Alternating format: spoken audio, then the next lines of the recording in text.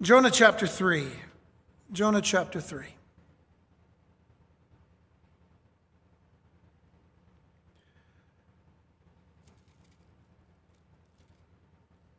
Tonight we get to actually hear a prophecy of Jonah. We had mentioned earlier that there is no real prophetic word throughout except for one thing that is said by Jonah to the Ninevites. When Jonah finally comes around to understand the calling that God gave him. And how he came about to understand that was, of course, that he had run away from God. But every time we run away from God, we are actually running into him. We can't escape him. Because he cares too much about what he's called us to do. And if we don't care, he still does. And it took the Lord having to cause a tremendous and tempestuous storm to take place so that the boat that he was traveling on to get to Tarshish was just about to break into pieces. And had he not done what he knew he had to do, which was admit to the very fact that what was happening was because of his sin against his God, he would have taken everyone on board with him. And that kind of reminds us how much sin does not just affect one person. How iniquity doesn't just happen to one person and not ever affect anybody else. It affects a lot of people.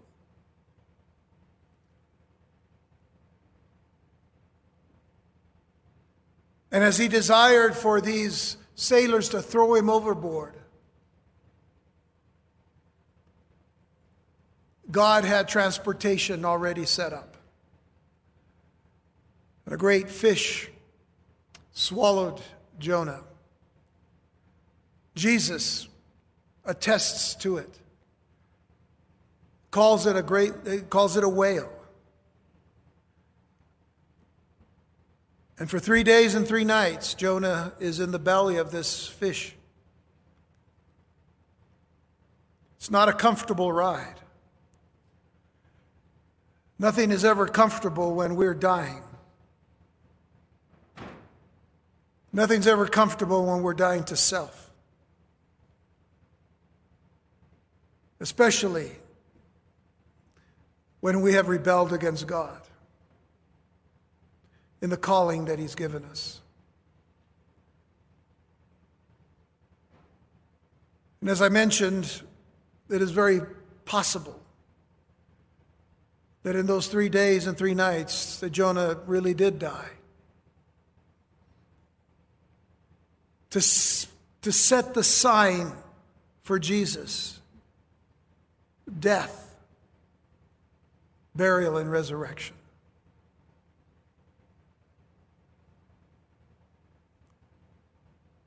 On the breaking of the 4th day, after 3 days and 3 nights, Jonah cried out to God.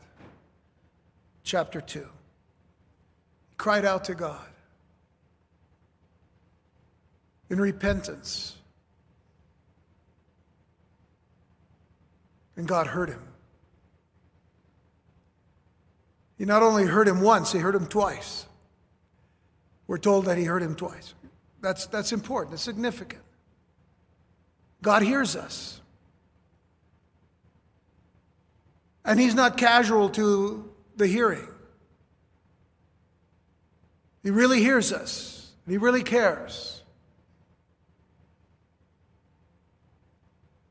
That's why Peter said, "Cast your cares upon him, because he careth for us." Where else are we going to cast our cares? Where else do we cast our concerns? You know, we can ask people to pray for us. We should and we do.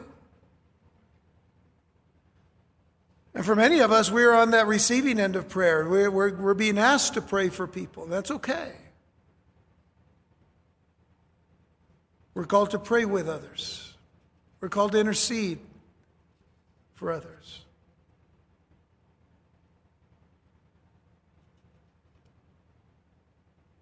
But we have to realize the importance of being alone with God. And Jonah was alone with God. And God showed him the terrors of hell.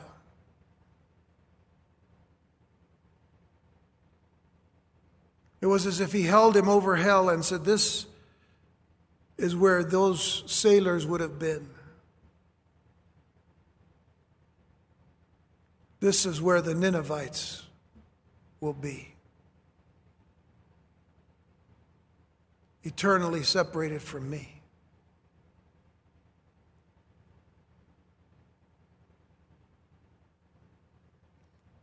When all was said and done, Jonah was delivered. The whale spewed him out. In fact, the language is pretty graphic. It vomited out Jonah upon the dry land. We find in verse 1 of chapter 3 the words, "And the word of the Lord came unto Jonah the second time." You know, I kind of like that phrase. The word of the Lord came unto Jonah the second time. Because sometimes we're just not good at listening the first time. But when the Lord is determined to use us, and no one else in a specific calling, He'll speak to us a second time. This, of course, after now Jonah has he spent time with his Maker. He spent time looking at the horrors of separation from God and eternal punishment. The word of the Lord came unto Jonah the second time, saying, "Arise, go unto Nineveh, that great city, and preach unto it the preaching that I bid thee." So Jonah arose and went unto Nineveh according to the word of the Lord. Now, Nineveh was an exceeding great city of 3 days' journey. And Jonah began to enter into the city a day's journey, and he cried and said, "Yet 40 days, and Nineveh shall be overthrown." Now, I am very confident in saying that there isn't one of us in this room today that wouldn't want a second opportunity or a second chance, if you will, at redeeming or proving ourselves before the Lord for having done something we regretted or failed to do something in disobedience to Him. None of us wouldn't want to have that second opportunity. In this present scripture, Jonah, the prophet, gets that second chance, if you will, that second opportunity to redeem himself and to serve the Lord as he had been chosen and called initially. We know that when the Lord first called him, the prophet foolishly fled from the Lord, rebelling against God's call and outright refusing to do what God commanded. But when God disciplined Jonah, the prophet wisely repented of his rebellion. The Lord was then ready to give Jonah a new beginning, a fresh start. Another opportunity was granted to obey the Lord and fulfill his calling and ministry. Our God is often called the God of second chances, but in reality, He truly is the God of a new life and the God of a new beginning.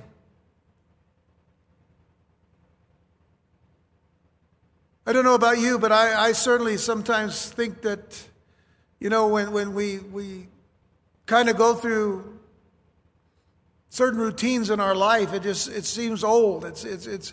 With the Lord, nothing's ever old, and He wants us always to be new and to think new and to believe in the newness of life that He's given us. But there are those times when we just get into a rut. And we just go through the motions of life, or we go through the motions of ministry. It's even then, whether I'm sure that we haven't gotten as far as Jonah had gotten away from God, but just in that sense of realizing that every day God will let you know that He's a God of new life. He wants us to know that He's given us a new day with a new opportunity to breathe new air, new life. And to begin afresh and to begin anew, as the ministry that the Lord has given us. Whatever that ministry is. So after suffering one of the most horrendous disciplines imaginable, Jonah was humbled to the depths of his own soul and stirred to serve the Lord with this renewed vitality.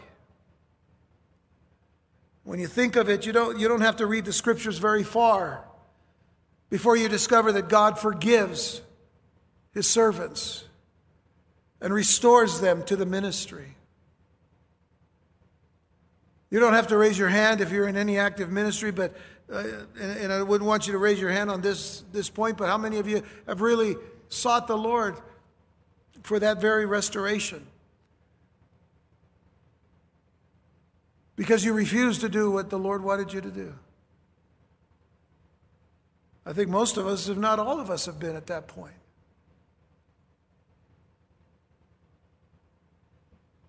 The Lord hasn't forgotten us. So He forgives us and He restores us. Consider that Abraham fled to Egypt, where he lied about his wife, but the Lord gave him another opportunity. Consider Jacob, who lied to his father Isaac, but God restored him and used him to build the nation of Israel. Consider Moses, who killed a man, probably in self-defense, but nonetheless he killed a man and covered it up, if at least he thought he did. He killed a man and he fled Egypt, but God called him to be the leader of His people and sends him back to Egypt. And then consider the Apostle Peter, who denied the Lord Jesus 3 times. But Jesus forgave him. And eventually he would say to Peter, "Follow me. Follow me."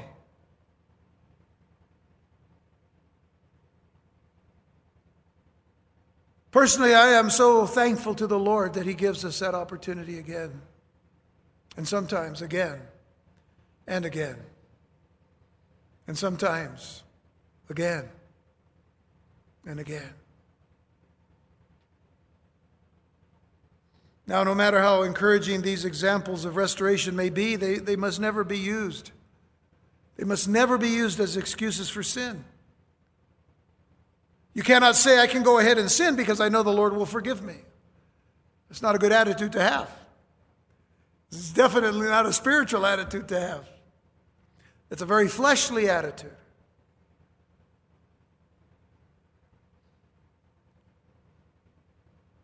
To say that is to show that person has no understanding of the awfulness of sin or of the holiness of God.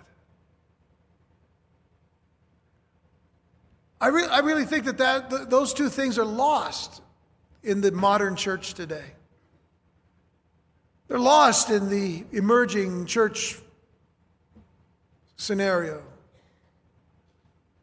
They're lost in these liberal, new agey type churches, where they really don't want to talk a lot about sin, and they don't want to talk about so much the holiness of God, but what you can be with your Christ consciousness, which is more language that you find in worldly and spiritualistic religions than the Church of Jesus Christ. And primarily that happens because the Word of God is no longer read. It's no longer believed. It's no longer taught. It's no longer trusted in.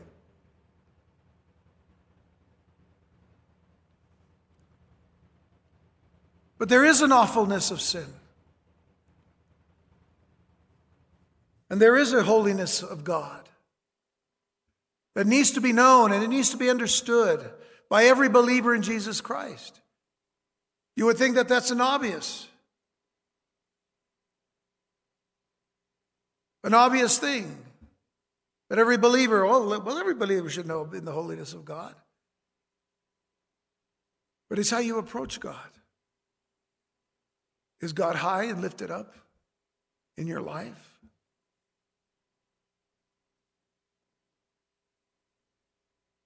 And have we developed a real distaste for any kind of sin that would offend the God that we serve, that would offend the God that we love and that loves us?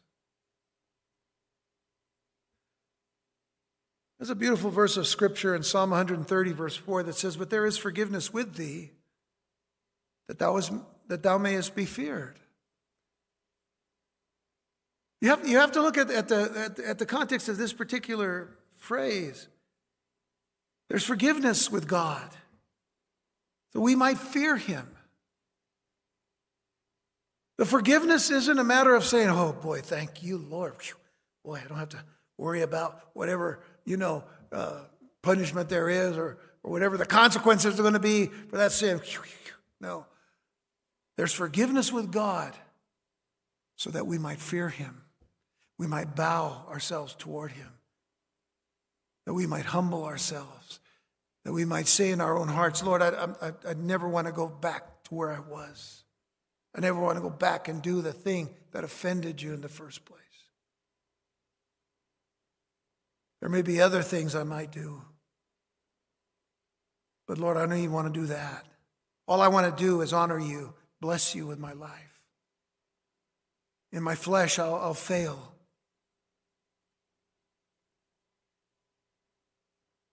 But when I'm faithless, you're faithful. Lord, you're always faithful. There's forgiveness with God. But his forgiveness is extended to us that we might fear him and worship him and honor him and reverence him and respect him all the more. Always remember that Jonah paid dearly. He paid dearly for rebelling against the Lord. So God in his grace forgives our sins, but God in his government determines that we shall reap what we sow.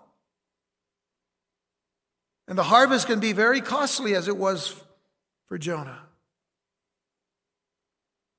It can be very costly. So at that moment in Jonah's time, God began to speak to him. The word of the Lord came unto Jonah the second time, saying, "Arise, go unto Nineveh, that great city, and preach unto it the preaching that I bid thee." Go tell him what I was going to tell them through you the first time. Go give them the message. Not the message, the terrible Bible translation. The message of God. The very fact that the word of the Lord came to Jonah lets us know God restored the prophet. You see, there's restoration. Now there's a second confronting and a second commissioning from the Lord to Jonah. He was now to go to Nineveh and proclaim God's message to the people. Above all, Jonah was not to state his own personal thoughts. Jonah was not called to state his own opinions, nor those of anyone else. He was to preach only one message, the message of God, the word of God itself to the Ninevites. That was the message. And Jonah obeyed the Lord. Verse 3 says, "So Jonah arose and went unto Nineveh." What do we see in chapter 1? Jonah got up and ran from God and wanted to go as far away as he could, as he thought he could.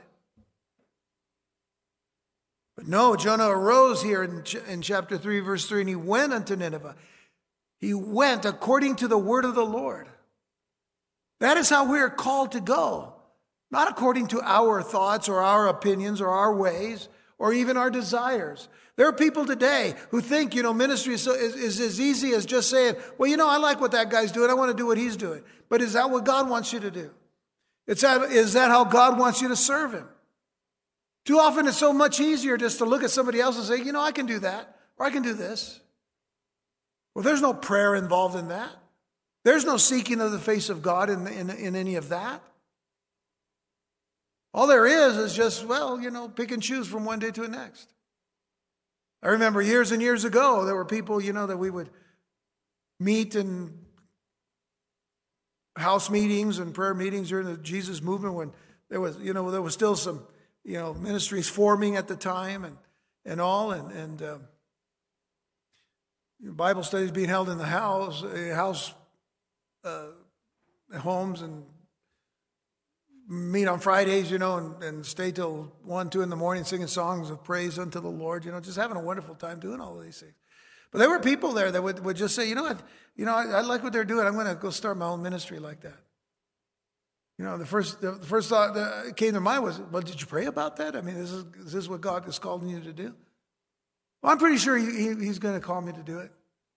They would go out and do some kind of a ministry, and then the next week they're doing something else.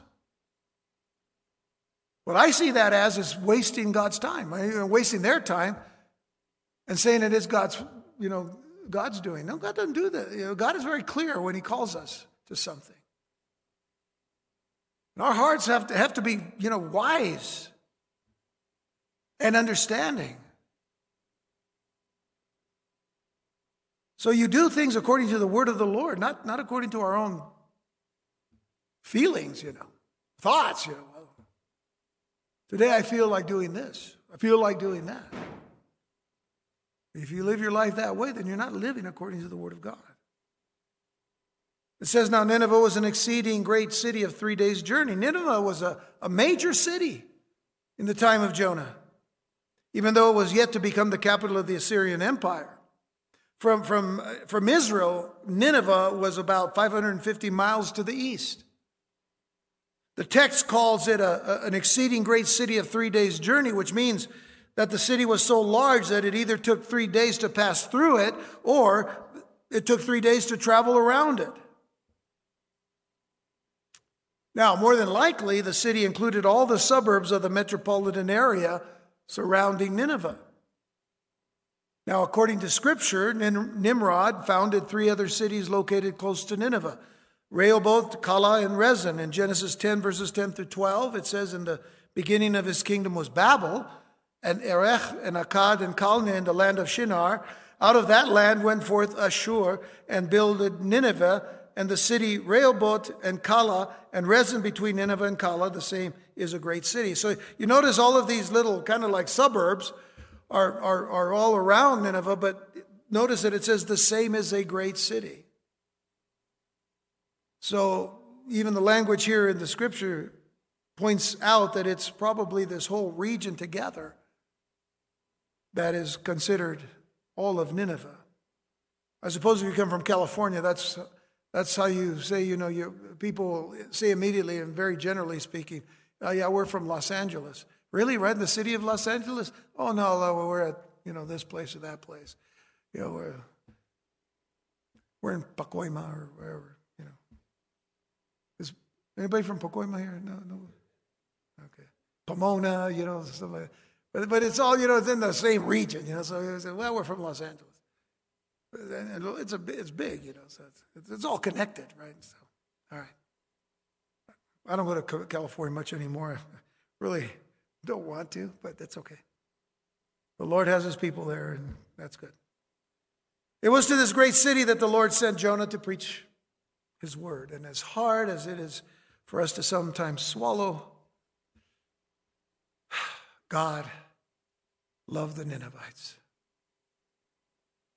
He didn't love what they did. He doesn't love what we do when it's against, goes against his word. But he loves us. He loved the Ninevites. Longed for them to repent of their horrible sin. and wickedness, while also wanting them to trust him. He created them. He would want them to trust him. Brings to mind those well-known words we know by heart. God so loved the world. God so loved the world. He gave his only begotten Son, that whosoever believeth in him should not perish but have everlasting life. For God sent not his Son into the world to condemn the world, but that the world through him might be saved.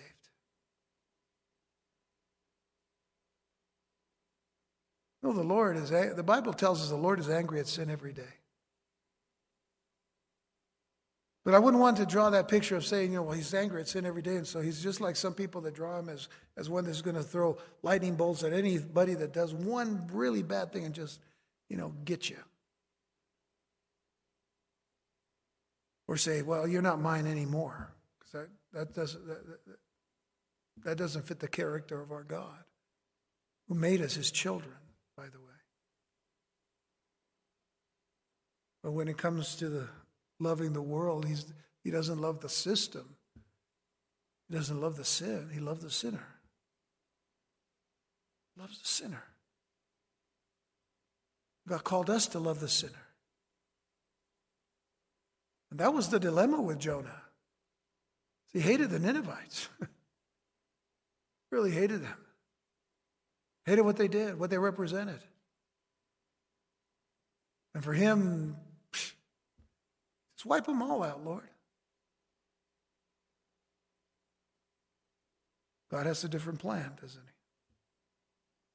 Now, the message that was given to Jonah by the Lord to preach and proclaim was a short, simple, and succinct message. Going back to verse 4, it says, and Jonah began to enter into the city a day's journey, and he cried and he said, yet 40 days and Nineveh shall be overthrown. That was it. That was, by the way, that's the prophecy. That's the only prophecy in this book. 8 words in English, 5 words in Hebrew. And yet, obviously, spiritually powerful. Spiritually powerful.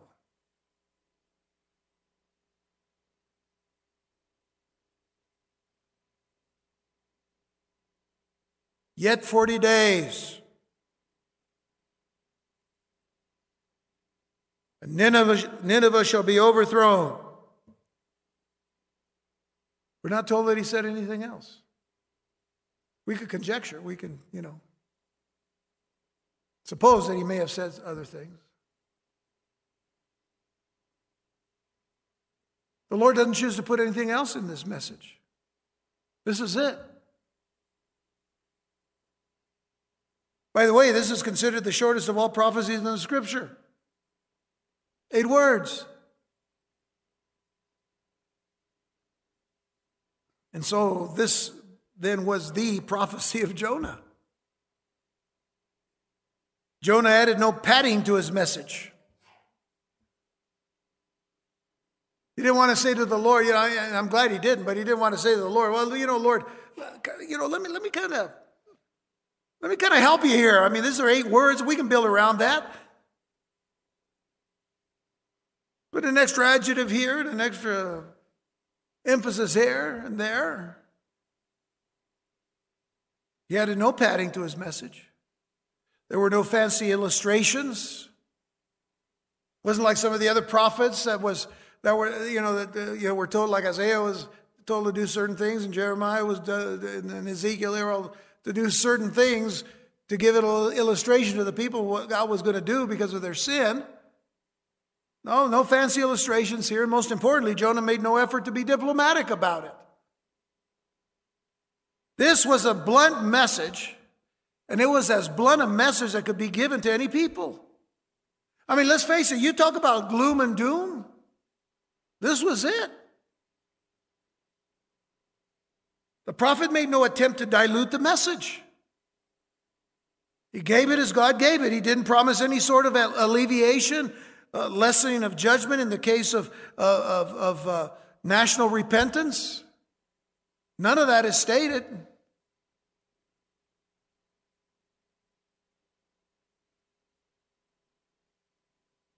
And yet it has to be said that Jonah's message was a blessed message. It was a blessed one, to say the least, because as a result of his one man, one day crusade, a massive revival did break out in the doomed city. I've read some commentaries where, people are saying, well, now, he went out and did this, and he may have said a thousand other things, but this was just really the bare bones message. And then he needed to clarify and add and this and that. So they're adding to something that we're given here as just a clear little statement. And then they would have to say that, now the Ninevites, they were receiving this, but because, they were hearing this one guy that looked, by the way, as white as snow because he was bleached because of, how the gastric juices of that fish had, changed his whole complexion and all. And so they were just kind of acting for the moment. So we can't say that, because that's not what the text tells us. It has to be said that the prophet's most eloquent message was simply himself. Notwithstanding the fact that Jonah may have looked like a ghost come out of nowhere, he actually became a living epistle to be known and read by all men in that strange pagan land.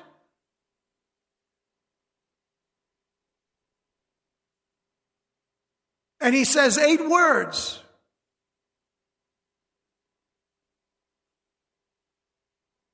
What do we say when faced with the opportunity to speak as God gives us the opportunity to the lost, to the unsaved, to the one that is highly volatile and against God?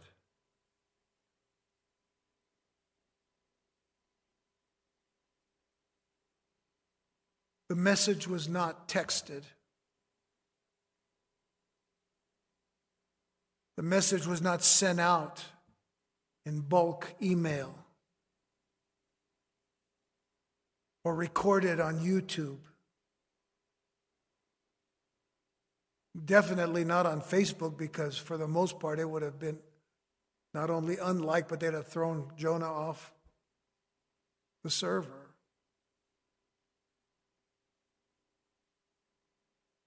Paul, the apostle, tells the Corinthian church, 2 Corinthians 3, verses 1 through 5, he said, do we begin again to commend ourselves? Or need we, as some others, epistles of commendation to you or letters of commendation from you? Do we just need letters, to state what we're here for? Who we represent, who we serve? Commend ourselves. He says, ye, to the church. He says, ye are our epistle. You're our letter, written in our hearts, known and read of all men. We are going to be read by the world. Jonah was read by the Ninevites, for he was there in obedience to God to give the message that God wanted him to give. Paul goes on and says, for as much as ye are manifestly declared to be the epistle of Christ ministered by us, written not with ink, but with the Spirit of the living God, not in tables of stone, but in fleshly tables of the heart. And such trust have we through Christ to Godward. Not that we are sufficient of ourselves to think anything as of ourselves, but our sufficiency is of God. That's how we go into the world. That's how we place ourselves out in the world to be seen. Not that we are seen, but that Christ is seen. That His word is given. That His light is projected. And that His salvation will be offered to those who need it. The people of Nineveh, as many as there could have been, over 1 million people, it is said. But the people of Nineveh looked upon him and they listened to him.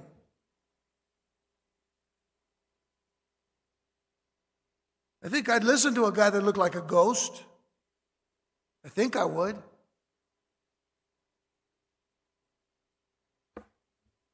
But they may have seen the effects of Jonah's sojourn in the whale's belly as a horrifying sight to behold, and knowing that that word may have already gotten around.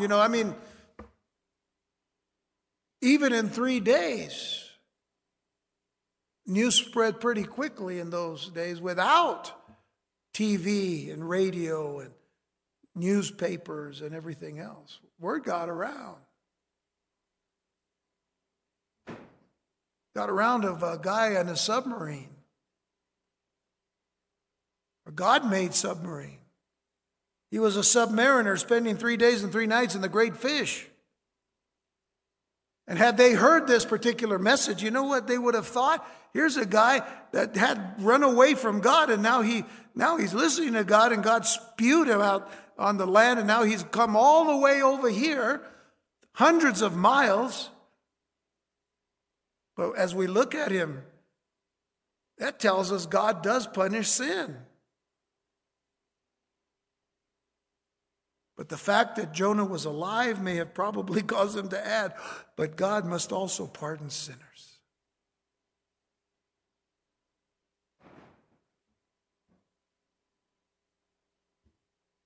Whether that happened, we don't know, but in fulfilling his mission as a prophet, Jonah spoke with irresistible authority. You can do that if you only got 8 words to say.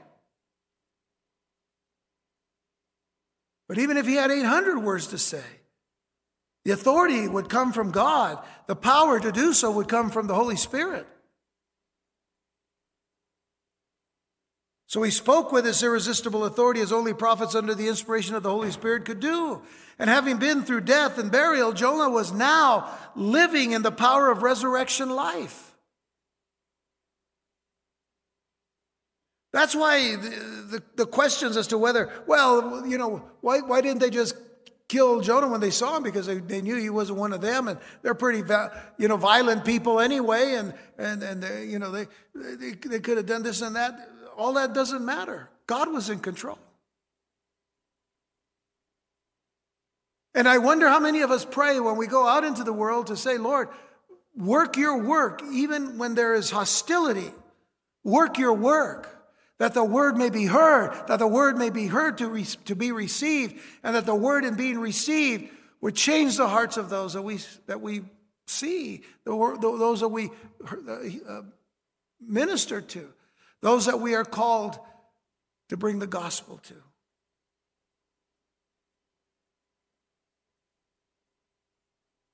So again, one lesson that we can learn from Jonah is that we must never proclaim our own personal thoughts or our own opinions, nor those of anybody else's. Rather, we must proclaim God's holy word and his word alone.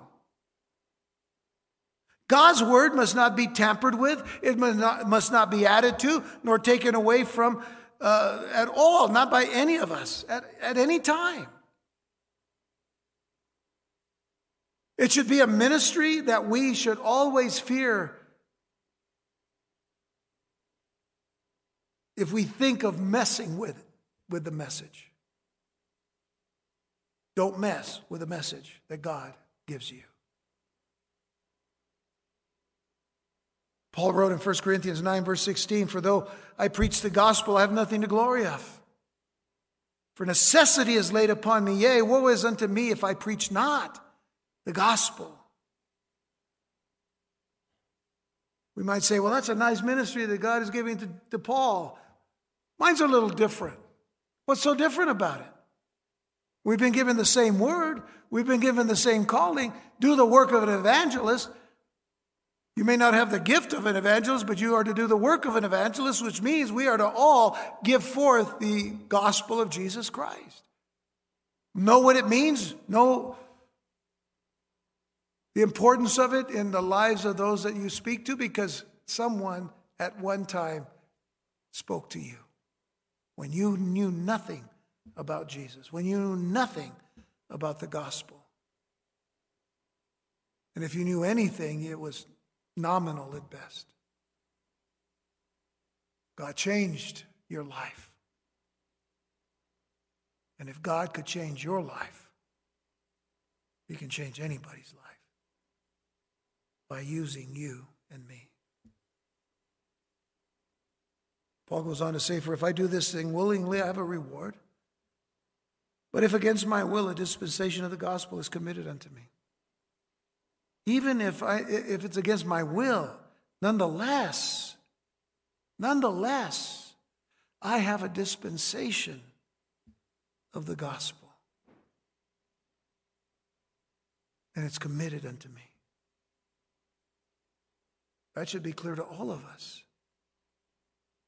That the dispensation of the gospel is not just for evangelists, but it's for every believer in Jesus Christ. Consider Paul writing to the Galatians and saying in chapter 1, verses 6 through 10, I marvel that you are so soon removed from him that called you into the grace of Christ unto another gospel, which is not another, but that there be some that trouble you and would pervert the gospel of Christ. But though we or an angel from heaven preach another gospel unto you than that which we have preached unto you, let him be accursed. Let him be anathema, accursed. As we said before, so say I now again, if any man preach any other gospel unto you than that you have received, let him be accursed. There's only one gospel, folks. It's the gospel of Jesus Christ. It is the good news. It is the evangel, the good news of Jesus Christ. It is not Jesus plus anyone or anything. It is Jesus and him alone. Paul goes on to say, for do I now persuade men or God? Or do I seek to please men? How many people live today to please men and not to please God? For if I yet please men, I should not be the servant of Christ. If it is all about serving men and pleasing men, then at any point in time, there is no pleasing of Christ. We do what we do because we please Christ first.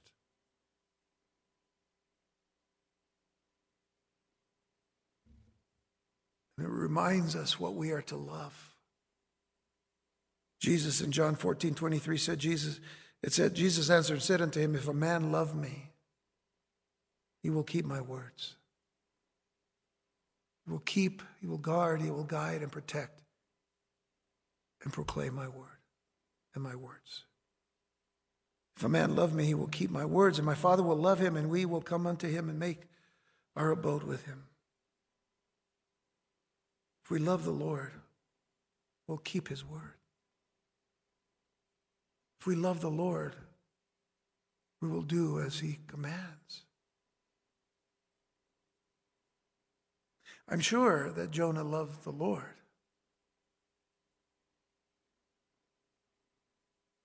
But the tension between the Lord and the Ninevites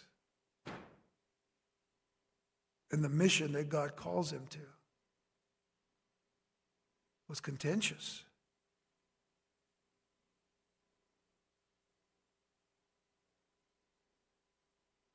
And so, was there revival? Or was there conversion? Or both? Again, I mentioned this particular question because of what some people think may have happened. Now, let me just say outright, that not many, many years after this incident, with Jonah and the Ninevites. Eventually, Nineveh would be destroyed. The Assyrians would be destroyed, conquered. So they would say, well, then obviously their repentance was shallow, and there was no true salvation then. Well, let's look at the text. Let's consider some things. Verse 5. So the people of Nineveh believed God. The word believe there in the Hebrew is the word aman. Believed God. And proclaimed a fast. And put on sackcloth. They were really struck by the message of Jonah. From the greatest of them even to the least of them. For word came unto the king of Nineveh, and he arose from his throne, and he laid his robe from him, and covered him with sackcloth, and sat in ashes. Now it's been thought that that particular culture, if some other god, they all believed in many gods, and sometimes they would kind of believe in the gods of other nations, and so. All of a sudden this is just what they did. Here they hear somebody say there's going to be an overthrow of your people. So, we're going to go ahead and, But it's being said as if it's all superficial. They're just always, they got sackcloth at hand. When there's need, we'll just put the sackcloth on, we'll make some ashes, and then we'll throw it all up in the air, and we should be okay. But again, notice what it says. He caused it to be proclaimed and published throughout Nineveh by the decree of the king and his nobles, saying, let neither man nor beast, herd nor flock taste anything. Let them not feed nor drink water, but let the man and beast be covered with sackcloth and cry mightily unto Elohim. That's the word for God here. That is not the word for any other god.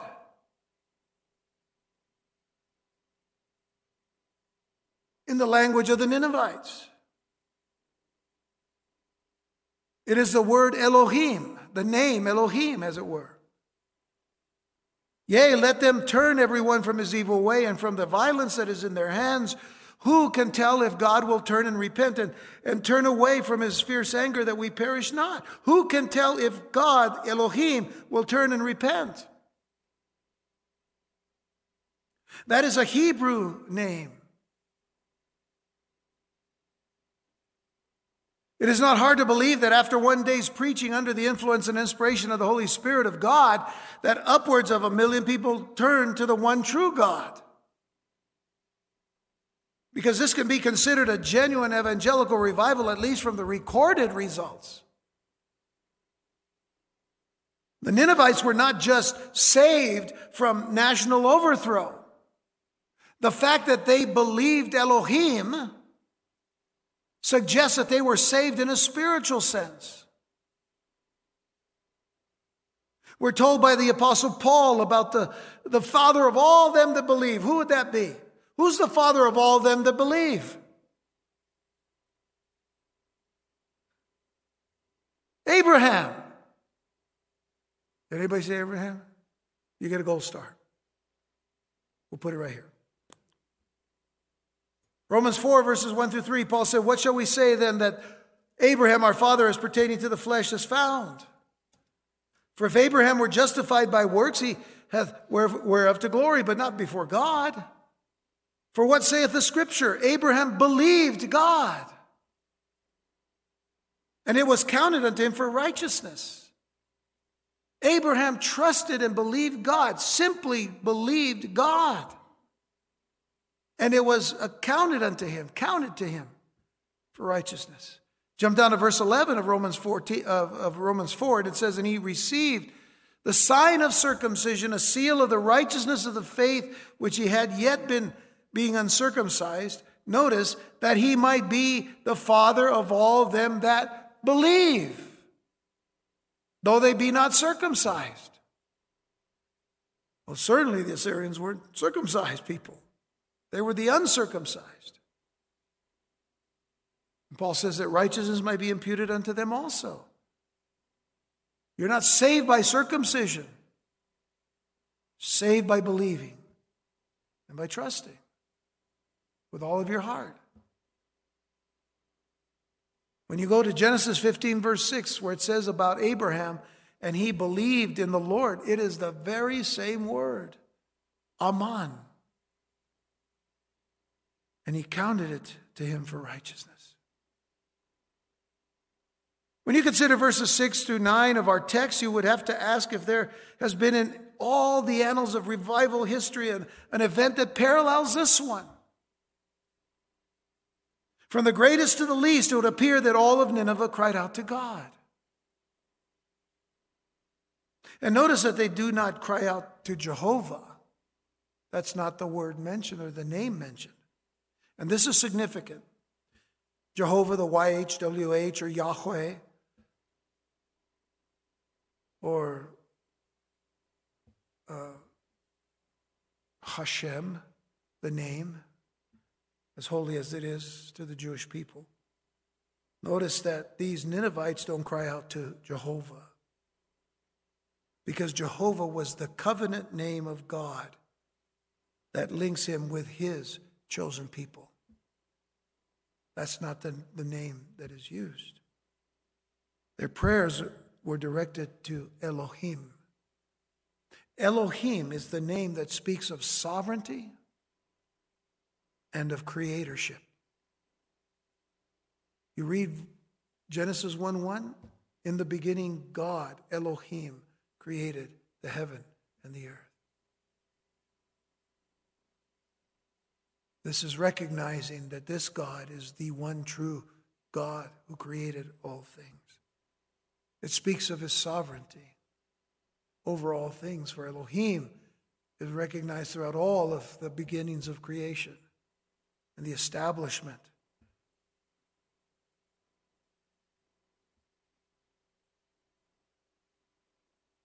of his word.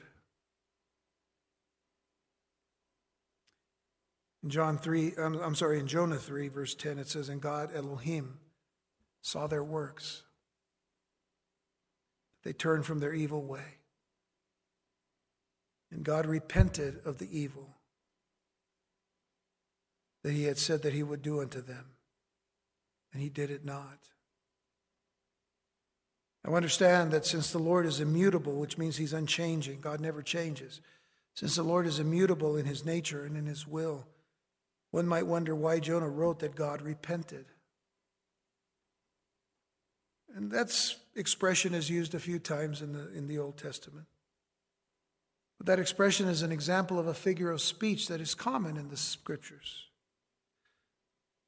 With this literary device, human thoughts and feelings are attributed to God. The only way finite human beings can begin to comprehend the infinite is for God to use what is called anthropomorphisms, which is just a fancy word, to make, like of the, anthropos, being, of course, human, and the morph is becoming as them. So it's to comprehend the infinite is for God to use anthropomorphisms and clothe this person, clothe himself, his thoughts, his ways in a language suitable to our ignorance. Okay, not our ignorance, but our lack of full understanding of God's ways. Well, that's pretty much ignorance. Ignorance on our part. Ignorance of all that God is. We don't know the depth of those things, do we? For the most part, no, we don't. The Lord's sentence against Nineveh was conditional. It was conditional, as Jonah very well knew. We know that because of what he says in verses 1 and 2 of chapter 4. So we're going to get a quick peek of what we're going to see next time. But it pleased Jonah exceedingly. But it displeased Jonah exceedingly, and he was very angry. What was he angry at? What was verse 10 again? God saw their works, and he repented of the evil that he was going to do upon them. And it displeased Jonah. Are we back to square one with Jonah? And he prayed unto the Lord, and he said, I pray thee, O Lord, was not this my saying when I was yet in my country? Therefore I fled before unto Tarshish. For I knew that thou art a gracious God, and a merciful, slow to anger, and of great kindness, and repentest thee of the evil. I knew it.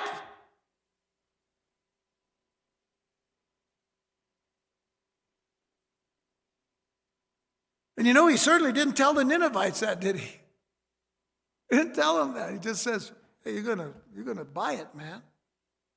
You guys are going to buy it. 40 days. By the way, the 40 days didn't start until he gave the message. It didn't start in the mouth of the whale. He had to get to Nineveh first.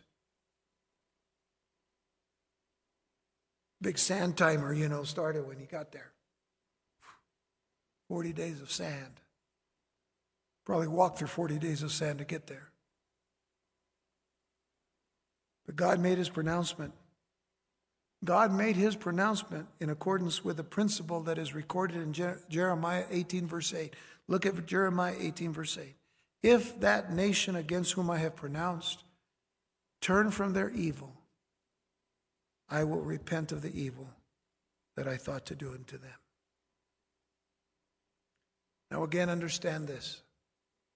That God does not change, but he does give warnings so that man will have the opportunity to change.